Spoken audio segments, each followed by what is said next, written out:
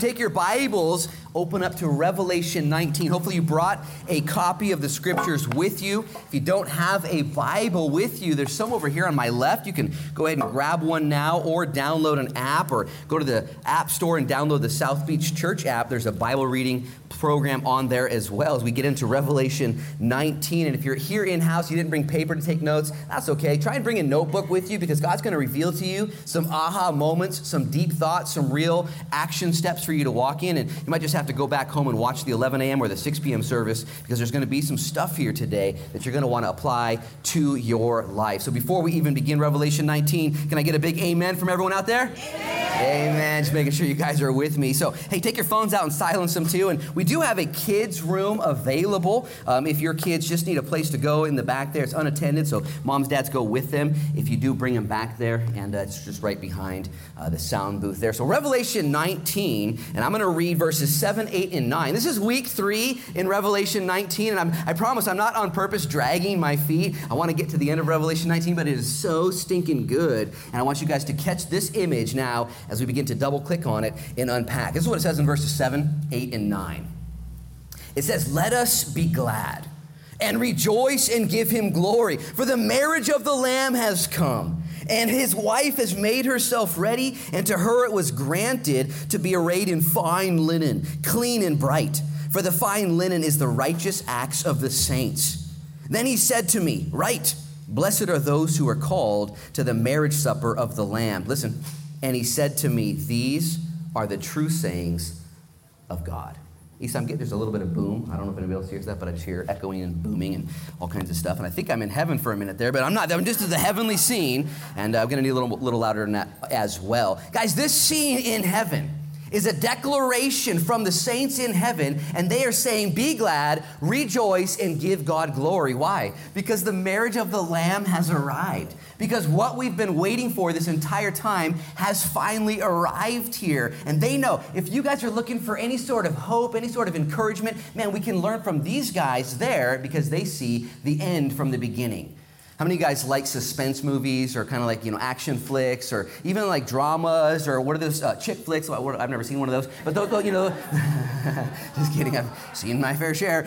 And you don't know the end from the beginning. And so you're watching these movies and your heart is kind of twisting and you're kind of wondering and you're stressing out and you're on the edge of your seat. And you're, what's going to happen? And they throw a few twists in there, do they not? And maybe a good guy, dies in an action movie. You're like, no, and then they, whatever. You've seen this before, right?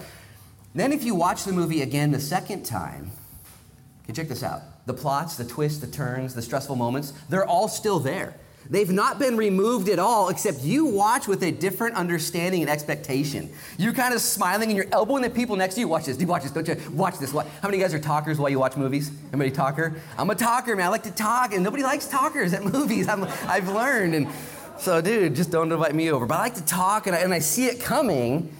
Because the end and the whole plot and the stress hasn't changed, but now I realize that it's going to end well. And I'll tell you what, as we're studying chapter 19, this is so important because this is the end. It's the last chapter. There's 3 more chapters that detail the 1,000-year millennial reign and then what happens to the new heaven and the new earth and New Jerusalem and all that. But this is the end. We've been studying chapter 6, 7, 8, 9, 10, 11, 12, 13, 14, 15, 16, 17, and 18. It's been trial and tribulation and bowl judgment and seal judgment and trumpet judgment and chaos judgment. And then there's just one chapter, 19. It's over! And we get a chance to study it now so that way in our own trials and our own judgments and our own difficulties, we can know the end from the beginning, and therefore during the middle, we don't spaz out. Raise your hand if the person next to you's ever spazzed out before. Person spazzed, yeah, they're spazzing out. People spaz out because we don't know. Man, before COVID took over, back in November, my family and I had a chance to go to Southern California. We went to Disneyland, and we were at Disneyland for 3 days, and it was so awesome. And they have another park next to Disneyland called California Adventures. And California Adventures is like theme parks and like roller coasters, and my favorite ride of all was Guardians of the Galaxy. Guardians of the Galaxy, and I had no idea what to expect, except throughout the entire day, I heard screaming like little girls all day long. And finally, it was our turn. I'm not going to spoil it for you, but I'll spoil it for you. And you just sit down. I had no idea. No one explained the ride to me. And next thing I know, you're sitting in this elevator shaft, and the entire ride is simply this. It goes up at about 1,000 miles an hour, and then it drops at 5,000 miles an hour. And then it goes up, and then it drops, and it goes up, and it drops. And that's all it does over and over again. Now, it was the most exciting ride in all of California Adventures for me. The first time I took it, because I was just screaming like a little girl. Woo! With the biggest smile on my face. I wasn't panicking or afraid. Listen, here's why. Because it's Disneyland, man. They designed that ride on purpose to be exciting, okay, to be stressful, to be chaotic, unpredictable. But listen, to also end well, okay? It's Disneyland.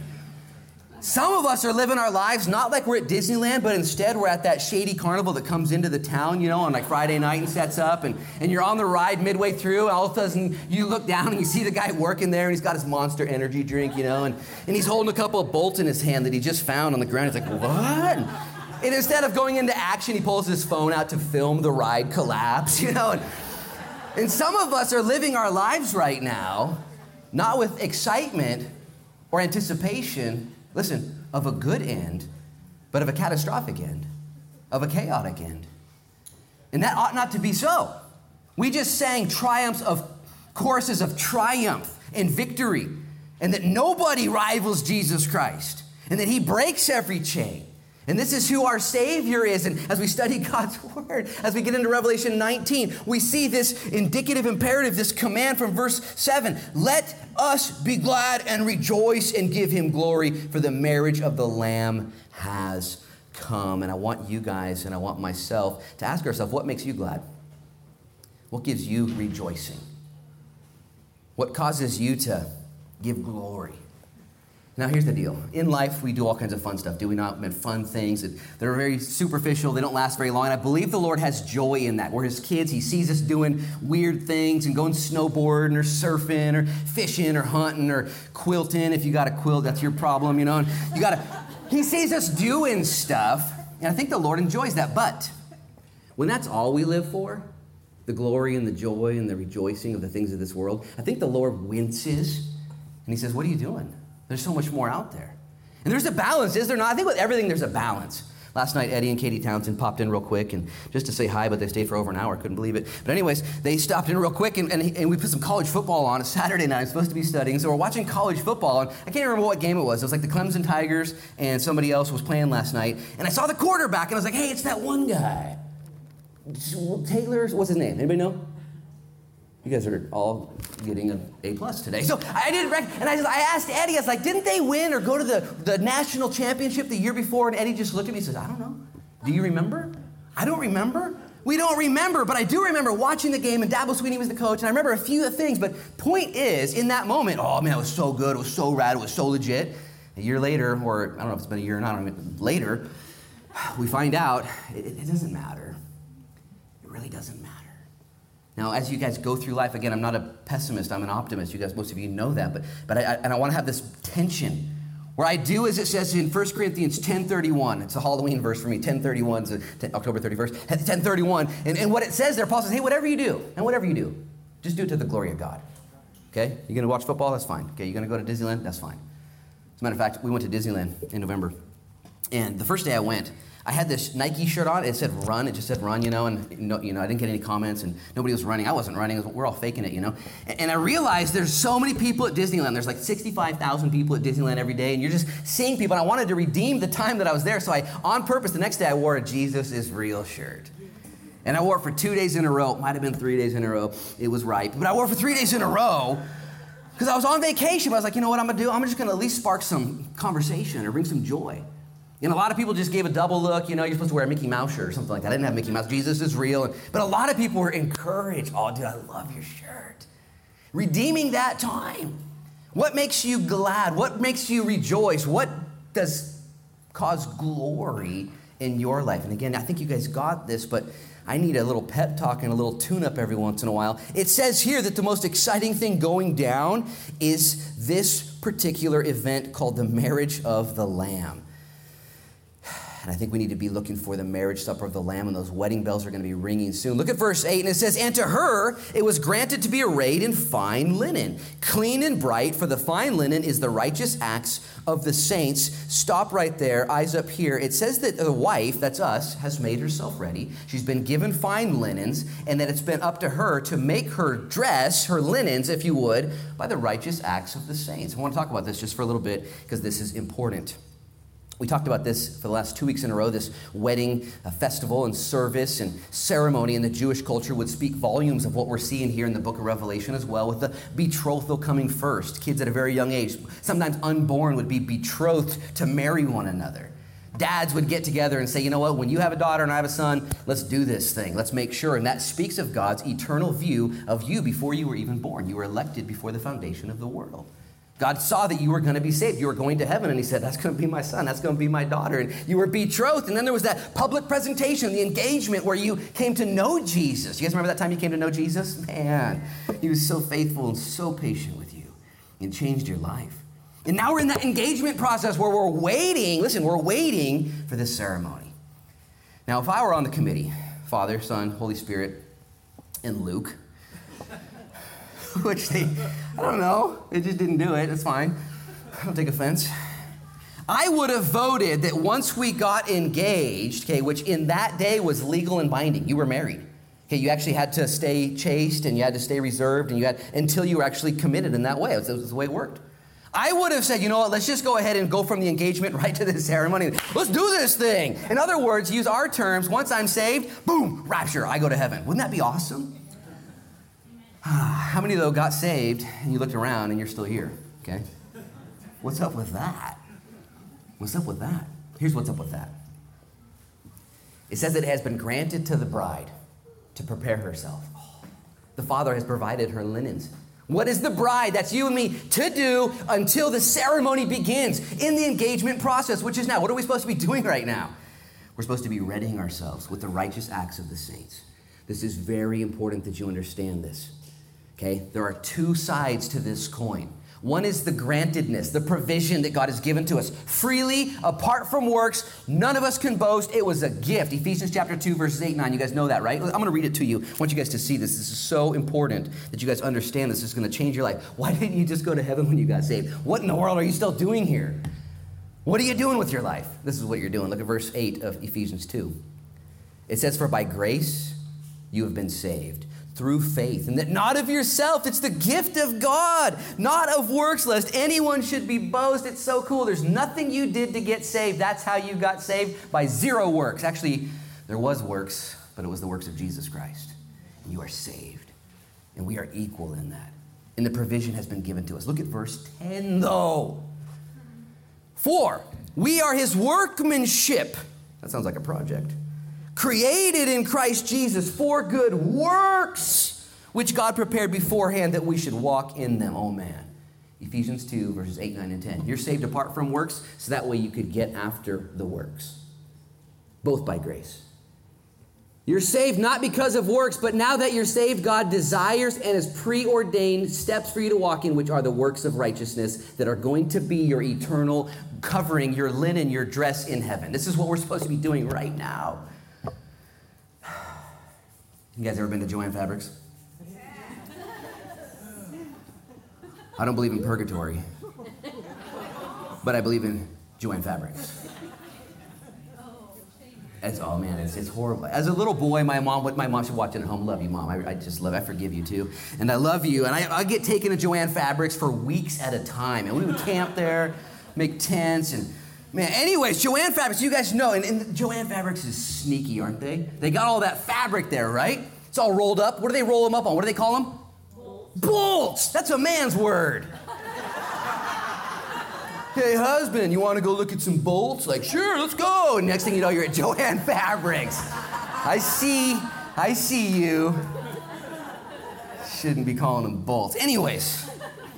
Man, you go to Joann Fabrics and there's bolts and bolts of fabric. And then they also have all these catalogs and patterns. You've seen this before. You can flip through catalogs. Man, you can buy the fabric and buy the pattern and go home and sew it together and make it. Can you do? Have you seen this before? So you guys, you get this. Interesting thing is most Joann Fabrics are right next to Old Navy's. You can just go to Old Navy and buy the clothes done for like $12. I'm not trying to burst your bubble, ladies. But you can sell the stuff, man. And let me just make sure you understand this illustration. See, the Lord has provided for us, He's provided for us fabric, the works of the saints. He's provided for us the pattern and the manual and instructions. And yet right now, if you have a pulse, you have a purpose, a divine purpose. God wants you to fulfill as the church of God, as the bride of Christ, to walk in the righteous acts that He has preordained for you. This is so legit. Because when you go to Joann Fabrics, every pattern isn't going to fit every person. There's a variety, is there not? Just like in this congregation, there's a variety of people with different patterns, different instructions for your life. I don't know if anybody read the Paul Tripp devotional this morning. Anybody trip out? Anybody trip out this morning? Paul Tripp? I tripped up. Anybody? Nobody? Okay. What's wrong? Anyways, read it later. Paul Tripp, October 11th. And Paul Tripp in his devotional was so perfect. I think the Lord led me there at 5:30 this morning. It was the first thing I read. I was like, I'm just going to see what Paul has to say. Paul Tripp. And what he said is that the church primarily is comprised of Christians. I'm going to summarize what he said. Christians that think going to church is their number one duty. Okay? And number two duty is supporting that church financially. Okay? If I do those two things, okay, if I can do that, it's going to be awesome. I'll give God my 10%, my tithe, and then the church can pay for and fund the ministry, the professionals, the paid pastors. Now, I try and do both of those things well. I try and go to church, and I try and financially support my church. I do that. But did you know that the Lord has so much more for you to do than just those two things? It's impossible. We couldn't pay enough pastors and support staff, okay, to cover all the needs of ministry in Lincoln County. We couldn't do it. Okay, we're just going to have to hire a few more people to get the work done. No. This church has 9 staff members right now. I don't know if you guys know that. It's 7 pastors and 2 support staff. To me, that sounds crazy. That's a lot of people. And yet, do you know how much work there is still to be done in the kingdom of God? Not just here in this warehouse, okay, but in the Bayfront. And in the plants on the Bayfront, and in the stores, and in the schools, and in the houses, all over the place. And if and I was just worshiping, thinking about this message, thinking about my own life, thinking about today's trajectory, what I got to do, preach message 2 times, drive to Lebanon, minister to some people, thank God for Carrie's life, do what I do, all for the glory of God, listen, and the good of others. I don't always live that way, though. Do you always do that? You ever go to Joann Fabrics just thinking about yourself? You get the illustration, right? Wouldn't it be rad if every Christian today just said, man, here's how you can do it, because we know the end. We know the end. Not everyone does. People are spazzing out right now, aren't they? And they are panicking, watching debates from red and blue, and watching the CDC and the World Health Organization in different countries. And it's crazy, okay? As a Christian, we can smile brighter than ever before. We know the end. We know the end. We're seeing the end right here. Back to Revelation chapter 19. It says in chapter 19, verse 8, and to her it was granted to be arrayed in fine linen, clean and bright. For the fine linen is the righteous acts of the saints. Guys, I want you not to misquote me or misunderstand this. You've been saved by grace, not of works, lest anyone should boast, but you've been saved unto good works that He has preordained for you to walk in. Your righteousness actually comes from Him. It's a gift. He covers you. He takes your unrighteousness from you and gives you His righteousness. It's called the great exchange. Did you know that? The Bible says if you're a Christian here today, you are in Him. Like you're in Him. When God looks at you, He sees His Son trip out. A couple weeks ago, my wife made these cookies. My mom's recipe, ginger crinkles, the best. And I ate 1, 2, 6. I mean, they were on the tray. I had no choice. They were better, warm, you know. I just kept eating them. I lost count. I went to Facebook. I was like, how many should I eat? I don't know. I need help, you know. I need some coaching here. Now, here's the crazy thing. Those cookies are made of butter and sugar and empty calories. They're evil. They're just evil. And yet, they were in me. You actually couldn't see them anymore. They're gone. They're gone. Now, you might see the effects of those cookies come out some way, and, you know, coma and stuff. Listen, the sin you've committed, the person you are naturally, yeah, you are hidden in Christ. He has enveloped you. He's taken you in. This allows you then to do what you do for the glory of God and the good of others, to live your life on purpose. Knowing the end. Knowing what's going on. Knowing that there is a marriage supper that you've been invited to. As a matter of fact, look at verse 9. Then he said to me, write, blessed are those who are called to the marriage supper of the Lamb. Stop right there, eyes up here. You want to know who's blessed? The people that are going to this. Now, if you're a Christian here today, you're the bride. Okay, you think you get an invitation to your own wedding? You don't even get an invitation. There will be other people at the wedding. And scholars kind of disagree, and some contemplate on what this means when who are called to the wedding. Some think about the Old Testament saints. John the Baptizer was an Old Testament saint, Jesus' older cousin. He died before the new covenant.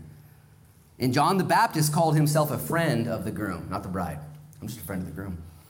Trying to prepare the way. There's going to be a bunch of Old Testament saints at the wedding feast. There's going to be a bunch of tribulation saints at the wedding feast. There's going to be a bride at the wedding feast. All this is going to make more sense when we get there, trust me. But if you're called, man, blessed are you. You're blessed and you're called. And you might even be sitting here asking yourself or saying to yourself, look, this just sounds too good to be true. And if that's what you say, look at the rest of verse 9. And he said to me, these are the true sayings of God. Lest you doubt. Lest you how many guys are tired of fake news? It's out of control. I didn't even know what's going on anymore. With social media and Facebook and all these things and all these ads, and there's so much information and data that's conflicting every single day. Like, I've got overwhelming data exhaustion. I don't even know what to believe anymore. It doesn't matter who says it. It doesn't matter what organization. I just don't even know how to process anymore. I'm kind of just... And the Lord says here, this is true. This is true. You want to know what's true? This is true. That's why you guys are here this morning. That's why you guys are watching online. That's why you're processing things differently, because you know the end. Unless you be deceived by all kinds of fake news, he says, these are the true sayings of God. Look at verse 10. That's interesting what happens next. And I fell at his feet to worship him. But he said to me, see that you do not do that. I am your fellow servant and of your brethren who have the testimony of Jesus. Worship God, for the testimony of Jesus is the spirit of prophecy. Stop right there, eyes up here. This is an interesting scene. John is so overwhelmed at this point, this wedding feast. He's been through chapter 6, 9, all the way through all the tribulation stuff, and now at this point, he falls down to worship, but not to worship Jesus. It says he's worshiping this messenger, which this messenger self-identifies as a fellow servant and brother of serving Jesus. He's not an angel. He's just a dude, just a person who's been saved. Now, every commentator I read gave John a hall pass right here. Like, I'm sure he didn't mean it. I'm sure he was just overwhelmed and caught up in the emotion. I'm sure he didn't know what he was doing. I don't know, because here's the thing. This guy rebukes John, says, don't worship me, bro. Worship Jesus. Did you know in chapter 22, John does it again? This is important. I would love to think John didn't do this on purpose. Wouldn't it be? I mean, it's John the Revelator. John boy. Jesus' best friend, John. He wrote John, 1 John, 2 John, 3 John, and Revelation. Man, John. And yet you think John ever made some mistakes? And here's the crazy mistake, guys. This is a fine line. Okay, we're going to split it here real quick. He's seen this revelation of Jesus Christ. He's in heaven. He sees this scene. And he immediately begins to worship the messenger, listen, because of the message. Now, we wouldn't say it that way. We wouldn't say we worship messengers that give us good messages, would we? I'm telling you, I think there's a principle here. Because we love to worship men. We love to worship women. We love to see those superior athletes or leaders, and we love to elevate them just a little bit. We do. John does it twice. Paul says, imitate me as I imitate Christ. Peter said one time to the lame man, look at me and do what I say. There is a time where we look to leaders and see what they do and emulate them, but it can go too far. I believe there's a lesson here. There's a principle to not elevate man or ministries or messages or messengers above the message of Jesus Christ. Have you seen that? Has this happened to you? You ever forget your favorite pastor and your favorite teacher? I know who your favorite pastor is. I'm just kidding. It's Adam Durkin. He's sitting in the back there. Your favorite ministry. Let me just give you a quiz. If somebody ever asks you, hey, are you a Christian? And your quick response is, yeah, I go to South Beach Church. That's not the right, it's true, maybe true, okay? Your Christianity, though, okay, is directly linked to Christ. Oh, do you go to South Beach Church? Yeah, I'm good friends with Luke Frechette. You might be good friends with Luke Frechette. That's awesome. Good for you. He's a good guy.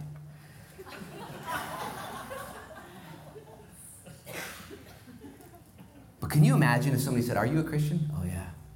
Dude, I love Jesus Christ. Whoa. Do you go to South Beach Church? Yeah. And I love Jesus Christ. Do you know Luke Frechette? Yeah, I love Jesus Christ. I think, look at what happened. This happens twice. We're going to see this again in chapter 22. I'm going to teach it again the exact same way. We elevate things on earth wrongly.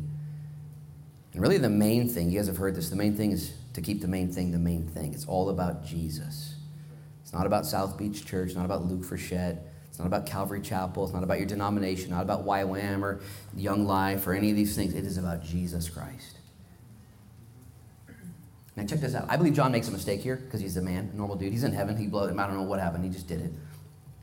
But look at the next verse. Verse 11. Now, I've got that circled. I saw heaven opened, and behold, a white horse. And he who sat on him was called Faithful and True, and in righteousness he judges and he makes war. And his eyes were like a flame of fire, and on his head were many crowns, and he had the name written that no one knew except himself. And he was clothed with a robe dipped in blood, and his name was called the Word of God. And the armies in heaven, clothed in fine linen, white and clean, followed him on white horses. And now out of his mouth goes a sharp sword, and with it should strike the nations, and he himself will rule them with a rod of iron. He himself treads the winepress of the fierceness of the wrath of Almighty God. And he has on his robe and on his thigh a name written, King of Kings and Lord of Lords. Guys, this is the revelation of Jesus Christ.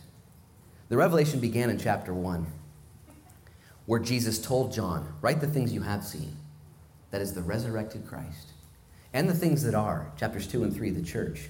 And the things that will happen after this, after the church age, after the rapture. We're in the church age right now, just in case you're wondering. And the church age will end. And the Lord will say, as he did in chapter 4, come up here! In the rapture of the church, where we will be caught up to be with him. And then after 7 years in heaven, a 3.5-year period on earth, followed by a 3.5-year period on earth, led by the Antichrist, will lead to the return of the King. Now, this comes, verse 11, right after verse 10. Write that in your notes. Okay, 11 comes after 10. 10 comes before, you know. And here's my point. In verse 10, John blew it. He made a mistake. He worshiped the wrong guy, and he just kind of had a oops moment. And right after, God says, you know what I'm going to do? What I was going to do in the first place? I'm going to bless you. I'm going to bless everyone. This is God's kindness. Okay, it's unrelenting. And it leads us to repentance. God's kindness and his forbearance and his mercies are flowing every single day. And if you've ever made a mistake, if you've ever gone off track, if you've ever walked away from the shepherd, if you ever turned around and tried to go back to the shepherd, how far do you have to go back? Okay? It's literally not even one step. It's just a turnaround. Whoa! He's right there. He followed me the whole way. He's the shepherd who leaves the 99 and goes after the one. I say that because I see God's mercy in here. It says, now I saw heaven opened, and behold, a white horse. Interesting that what John saw, the very first thing is heaven opens, is the white horse. Okay, white speaks of majesty and authority and victory. Anybody on a white horse in any time of history would be known as the one in charge. And he sees this white horse. Heaven is now opened up. By the way, again, I want to make sure you see this. Heaven is only opened in the book of Revelation twice. It's opened for the church to be caught up in the rapture, chapter 4. And it is opened the second time here for the Lord to return with the church coming on their own white horses. It's important for you Bible students, you who are studying end times prophecy, to piece these things together. Heaven is opened up, and behold, a white horse, and he who sat on him was called Faithful and True. Unlike John, who just blew it here, John, who had a bad day, worshiped the wrong guy, Jesus is on the white horse, though, and he's faithful and true. The Bible says that even when we are faithless, he remains faithful still. Why? Because he can't deny himself. Isn't that cool? It's kind of like being a good dad with bad kids. I got one bad kid in the back. Noah, I'm just kidding. He's a good kid. No. I'm going to still uphold the name. Even if my kids get crazy, I'm going to trust that the process of raising them is going to lead them back around. Faithful and true, our King, our Savior. Isn't that great? This is who we're riding with. Even in our darkest days, Jesus comes out shining. And it says in verse 11 that he rides and in righteousness he judges and makes war. Stop right there. Eyes up here. Some people will object to this. They don't like war. They don't like judgment. You guys realize that love has two sides. Okay, love is patient and kind and generous and benevolent and seeks to cover and to provide for, does it? Not. But the other side of love is wrath and judgment and righteousness. I'll use the illustration. I love my family. I've got a wife and 3 kids. I love them so much that at night when we go to bed, I lock my door. Anybody take offense to that?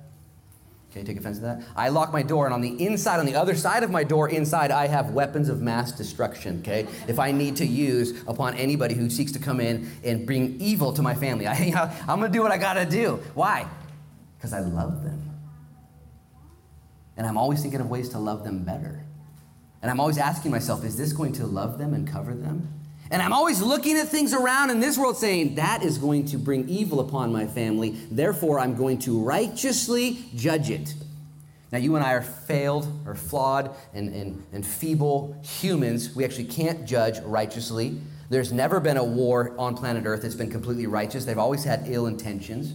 Know this and take it to the bank. Jesus Christ knows all things, and after 2,000 years since the cross, and after 21 judgments, and after much patience, does he, I'll use the words in quotes, does he reluctantly bring war and judgment and righteousness to planet Earth?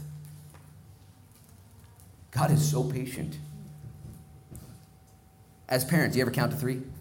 1, 2, Jesus has been counting to 2,000. He's like, 2020! Like, by the year. Like, what is going on? The patience of God. So, when it happens in righteousness, when he wages war, I mean, like a parent would say to a kid while disciplining that kid, in true authenticity, this hurts me more than it does you. Okay, you got to really soften your heart and get away from all the cynicism of our world today and think that through. When you discipline a child, maybe tough love. You push that tough love on your child. And as a good dad or a good mom, what do you want for your kid? Nothing but the best. And yet when evil has infected that child, when evil has infected that person, man, love is going to take a different attribute. Verse 12, it says, his eyes were like a flame of fire. The Bible says that all of our works will be burned. And in that burning, they'll be weighed. Imagine putting a conveyor belt through a kiln, through a fire. And everything that's perishable will just burn up and disintegrate. And everything that comes out on the other side will remain. And I believe that's going to happen in one moment where the Lord just looks at your life, the Bema Seat judgment. He just looks at you. Now, here's some good news. All that stupid stuff you've done, okay? Man, all that stupid stuff, gone. Gone. He's going to just burn it up. Take care of it. All the foolish things, all the stuff, wood, hay, and stubble. His eyes of fire.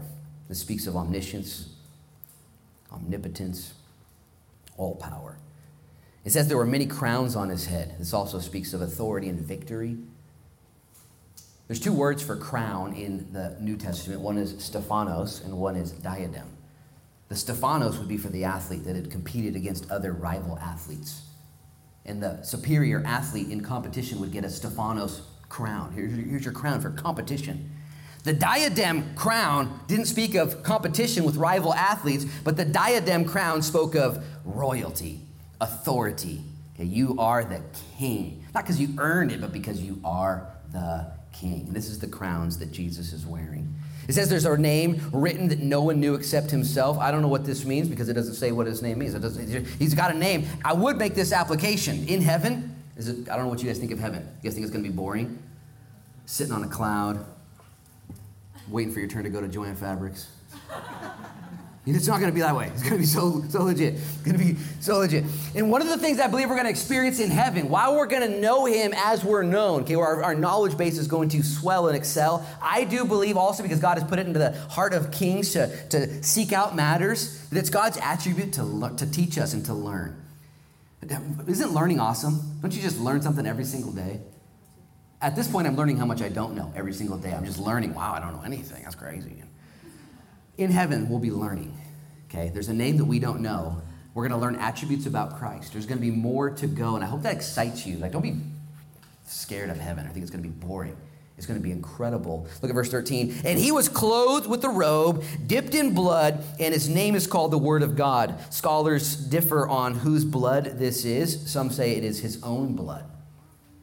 We know his blood was poured out for our sins. We know it's by his blood that we are made righteous. Some say that this blood is the blood of his enemies. That is, that he will trample the winepress of the fierceness of the wrath of God. It says in Isaiah 61 and 63 that this man will come and he will do what only he can do in righteousness and justice as he tramples the world. It could be a combination. I don't know. It's dipped in blood, and his name is called the Word of God. Look at verse 14. And the armies in heaven, clothed in fine linen, that's us after our trip to Joann Fabrics, white and clean, followed him on white horses. Look at this, it's so cool. We're now with him also. Notice that we have no weapons. He's got a sword coming out of his mouth. He's got tattoos and a robe full of blood and all this crazy stuff. We're just on horses there along for the ride. I want you to understand this. Most battles in that day would be fought with the king in the back and the armies in the front. And the king would send the armies out to win. Okay? Not so with our king. Our king says, I'll go fight for you. You guys get white horses. You don't need weapons. I am the weapon. Guys, this is so... Jesus. You make the darkness tremble. Jesus. You have no rival. You have no equal. He breaks every chain. It's all about Jesus. And we're there. He invites us to be a part of this. Look at verse 15. Now out of his mouth goes a sharp sword, that with it he should strike the nations, and he himself will rule them with a rod of iron, and he himself treads the winepress of the fierceness of the wrath of Almighty God. Stop right there, eyes up here, guys. Verse 15 is kind of out of character for most of the images you have of Jesus Christ in your mind right now, of him walking through the Galilean mountains, barefoot, maybe some Birkenstocks, but they're super used, and he's walking, he's got a kid in hand, and he's got a goat on his back, he's just he's chilling. This Jesus, same Jesus, 2,000 years later, and he treads the fierceness of the winepress of the wrath of God. And a sword comes out of his mouth, for which he will strike the nations. And he will rule them with a rod of iron. This is intense. This is the same Jesus, though, and he does it with love, and he does it with grace and mercy and forbearance and kindness. You know how he does it? Let me just make sure you guys understand this. He does it through the Word of God. It says there's a sword coming out of his mouth. Some scholars say it can't be a real sword. That's crazy. I kind of like a real sword coming out of his mouth. I'm okay with it. But we know that Hebrews 4:12 says that the Bible is sharper than any two-edged sword. Okay, the Word of God is the sword of the Spirit. Okay, so whether it's a real sword, I like to imagine it's a real sword with a real tattoo and real blood and a real robe. Okay, this is how my Jesus comes out of Joann Fabrics. He's ready to rock and roll, man. He got the right pattern and he got the right manual and he made some cool stuff. But the Bible says he comes and he rules the world with a rod of iron. He strikes the nation with the sword of his mouth. Okay, do you guys know that the Word of God is that powerful? The Word of God is designed to rule your life as well. It's designed to strike you and to discern you. Has this happened? Have you read the Bible and just been slayed and filleted and laid wide open like, oh, snap, I got to do something. The Word of God. You guys remember in John 18, Jesus is being arrested, Garden of Gethsemane. And Jesus kicks his best friends. He said, wake up, guys, getting arrested. Wake up. And the guards show up, and Jesus says, who are you guys looking for? And they said, we're looking for Jesus Christ of Nazareth. And you know what Jesus says? I am he. And when he says, I am he, the Bible says, they all fall to the ground. Just John, Matthew, Mark, and Luke, they don't record that part. Can you imagine that? Jesus says, I am he. The craziest part is they get up and actually arrest him. Like, I would be quitting my day job, like, all right, hey, you got this, right, Barney? I'm out of here. Like, you put the cuffs on him. It's just his word. The book of Genesis begins by God speaking his word and the cosmos come into being. Do you understand? You ever build anything? It's not easy to build stuff. I'm not a very good builder. I can do it, but it's not I'm bad at it. God just speaks and he builds universes. It's his word. And he comes back and he will get things right through his, and here's the bonus for us now who see the end from the beginning is we have his word for us. I hope you guys love the word of God. I hope you're a student of the word. I hope you're disciplined. I hope you're reading it. Here's my challenge for you who have stopped reading your Bible and you're just like, I don't get it. I don't. Ask God to speak to you through his word and then read it. Expect God to speak to you through his word and then read it. Expect God to speak through and to your dull, hardened heart. He will speak to you. Okay, it's not about you. How many people right now are waiting to feel like reading the Bible? Okay? I love reading the Bible when I feel like reading the Bible. It's fun. It's different, I feel like reading the Bible. I'm going to do it. Okay? Don't wait to love the people around you once you feel like loving them. It's a bad idea, okay? You're going to end. It's going to end poorly. Love them. Read the Bible, guys. Let the Lord speak to you. Look at verse 16. And it says, and he has on his robe and on his thigh a name written, King of Kings and Lord of Lords. Guys, I like how Jesus has this on there, that there be no mistake of who he is. He is the King of Kings and he is the Lord of Lords. Now, this isn't labeled on his robe and labeled on his thigh like you label your kids' clothes when they go to first grade. Remember that? When they go to first grade, you're going to write their name on the tag of the jacket because they're going to lose their stuff. It's for other people to identify. This is in order that we would know who he is. Okay? Not so he knows who he is. He didn't forget. And he comes in this likeness. Look at verses 17 through 21, and I'm going to end with some thoughts. Then I saw an angel standing in the sun. And he cried out with a loud voice, saying to all the birds that fly in the midst of heaven, come and gather together for the supper of the great God. Stop right there, eyes up here. This is just, I don't know if this is poetry. I assume I just take it literally. An angel stands in the sun. You guys ever seen the sun before? You're from Newport, so I'll just have to explain it to you, okay? Because you don't ever get to see it. It's pretty legit. There are other cities and counties that actually have the sun, like, all the time. It's crazy. Don't look it up, you'll move. But anyways, it happens. So the sun is amazing. It's huge. It's 93 million miles away. Okay, if you were to drive to the moon, okay, at 60 miles an hour, okay, it would take you 10 months. Okay, 10 months to get there. And if you were to drive past the moon, go to the sun at 60 miles an hour, it'd take you 190 years. Okay, at 60 miles an hour, 190 years. Like, you're going to need a lot of sunflower seeds for that trip right there, 190 years. Even if you took a jet, 600 miles an hour to the moon, first class, it would take you 190 years in first class.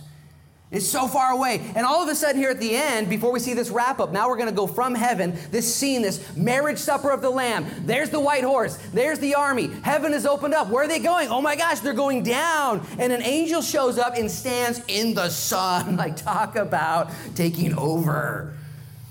If I was going to have an angel post up, I'd put it on like, Cape Perpetua, by the lighthouse, Go to City Hall. I'll just stand in the sun. Anyways, you guys can freak out later. Read it again. It'll get you excited. And this angel now, this is crazy, because this is the judgment of planet Earth.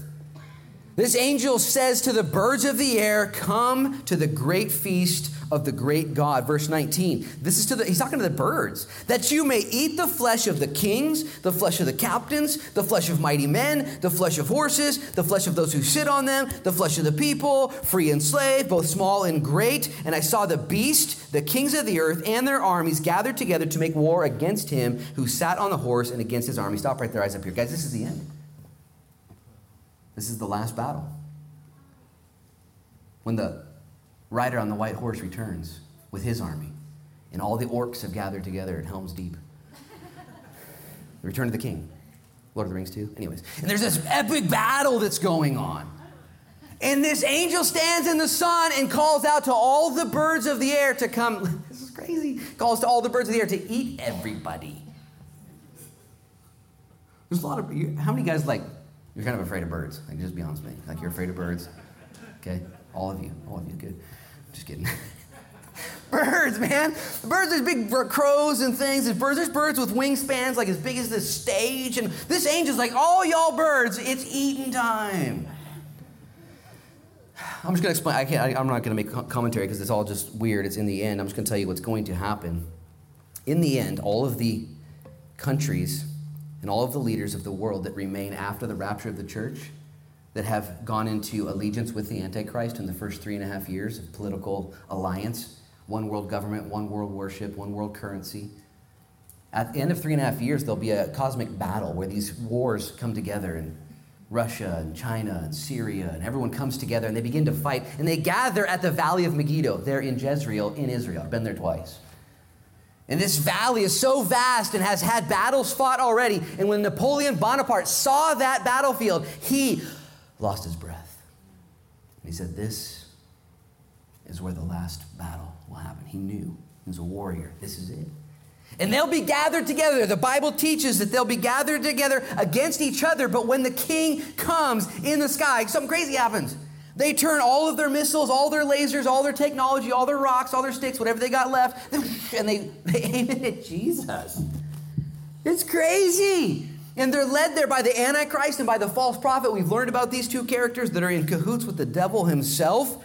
It says in verse 20, let me read verse 19 again. I saw the beast, it's Antichrist, and the kings of the earth and their armies gathered together to make war against him, capital H-I-M, who sat on the horse and against his army. Then the beast was captured, and with him the false prophet who worked signs in the presence by which he deceived those who received the mark of the beast and those who worshipped his image. These two were, listen, cast alive into the lake of fire burning with brimstone. Stop right there, eyes up here. I got to make my own comment here. The Lord is returning. He's got the armies with him. He's got the sword. He's got the blood. He's got the tats. King of kings, Lord of lords. No one's mistaken who he is. All these kings and armies and the beast and the false prophet go to fight him. And in one verse, they're captured and thrown into the lake of fire. It's over. It ends before it begins. I mean, if I were writing this, I would give like 3 or 4 chapters to chapter 19. Would you not double click and say, is that what happens? Like, well, it's over. It's over. Like, you think... I mean, honestly, though, what did you think?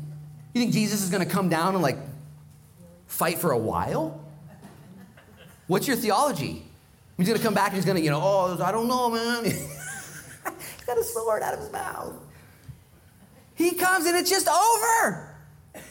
That's how it ends. So when you're writing life and it feels like the Guardians of Galaxy at Disneyland, you're going up and down and up and down and everything's crazy. You can keep smiling and saying, I know the end.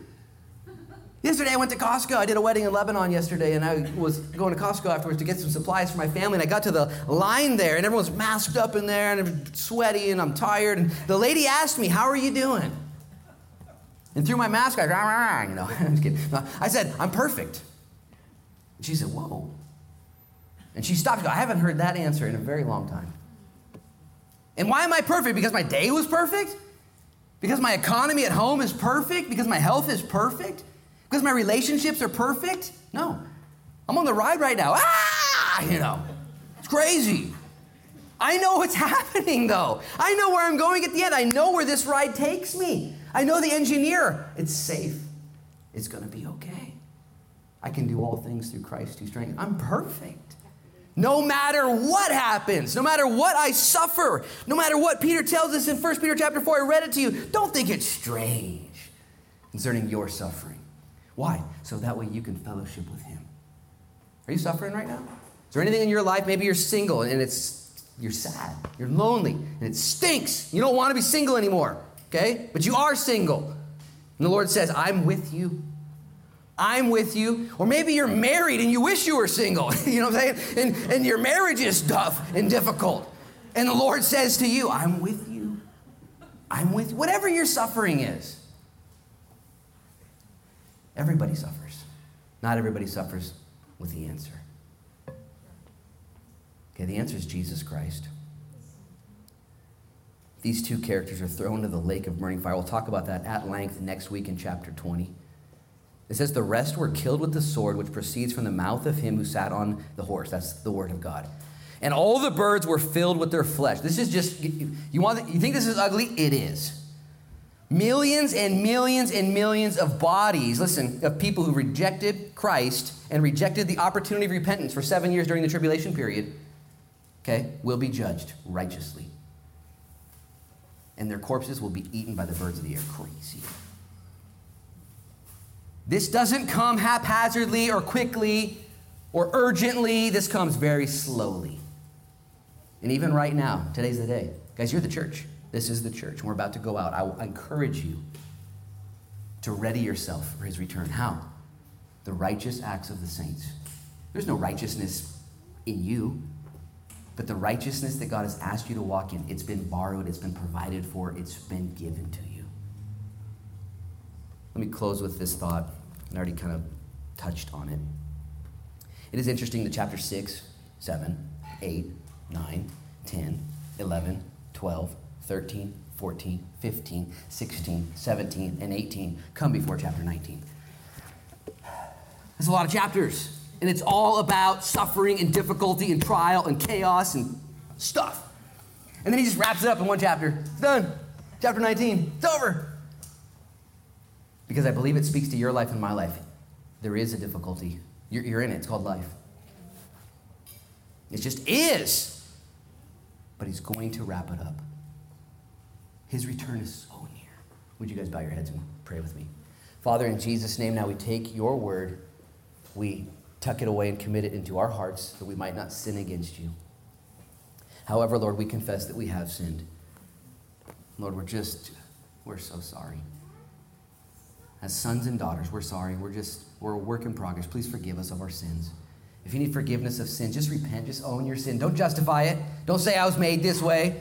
Don't say that I'm a product of my environment. Don't say that stuff. Call it a sin. And repent. And let Jesus heal you. And if you need healing from your sin right now, would you just nod into that or raise your hand or just receive it in Jesus' name? The fresh ministry of Christ Almighty in your life to be different. To be subservient to the mission of Christ. You put your hands down or just agree. Lord, would you anoint us to be the hands and feet of Jesus Christ in our families first, our neighborhoods, everywhere we go. We love you so much, Lord. We pray a special blessing on Colette today as she mourns and grieves the loss of her husband. Bless that sanctuary at 3 p.m. in Lebanon, Lord. We just love you. Thank you for all you've done. We await your return. Would you help us, Lord, to be those who go through life's trials, difficulties, stresses, and setbacks as those who actually have seen the end. You gave it to us. Lord, we pray not just for our church, but for all the churches right now that are making decisions, navigating through all the shutdowns and regulations. We just pray for wisdom. We do ask for wisdom for this church, Lord. This is what we're responsible for. Keep us safe too, we pray. In all things, may we be gracious and kind, Lord. We love you. Thank you for all you've done. In Jesus' name we pray. And everybody said, amen, amen and amen.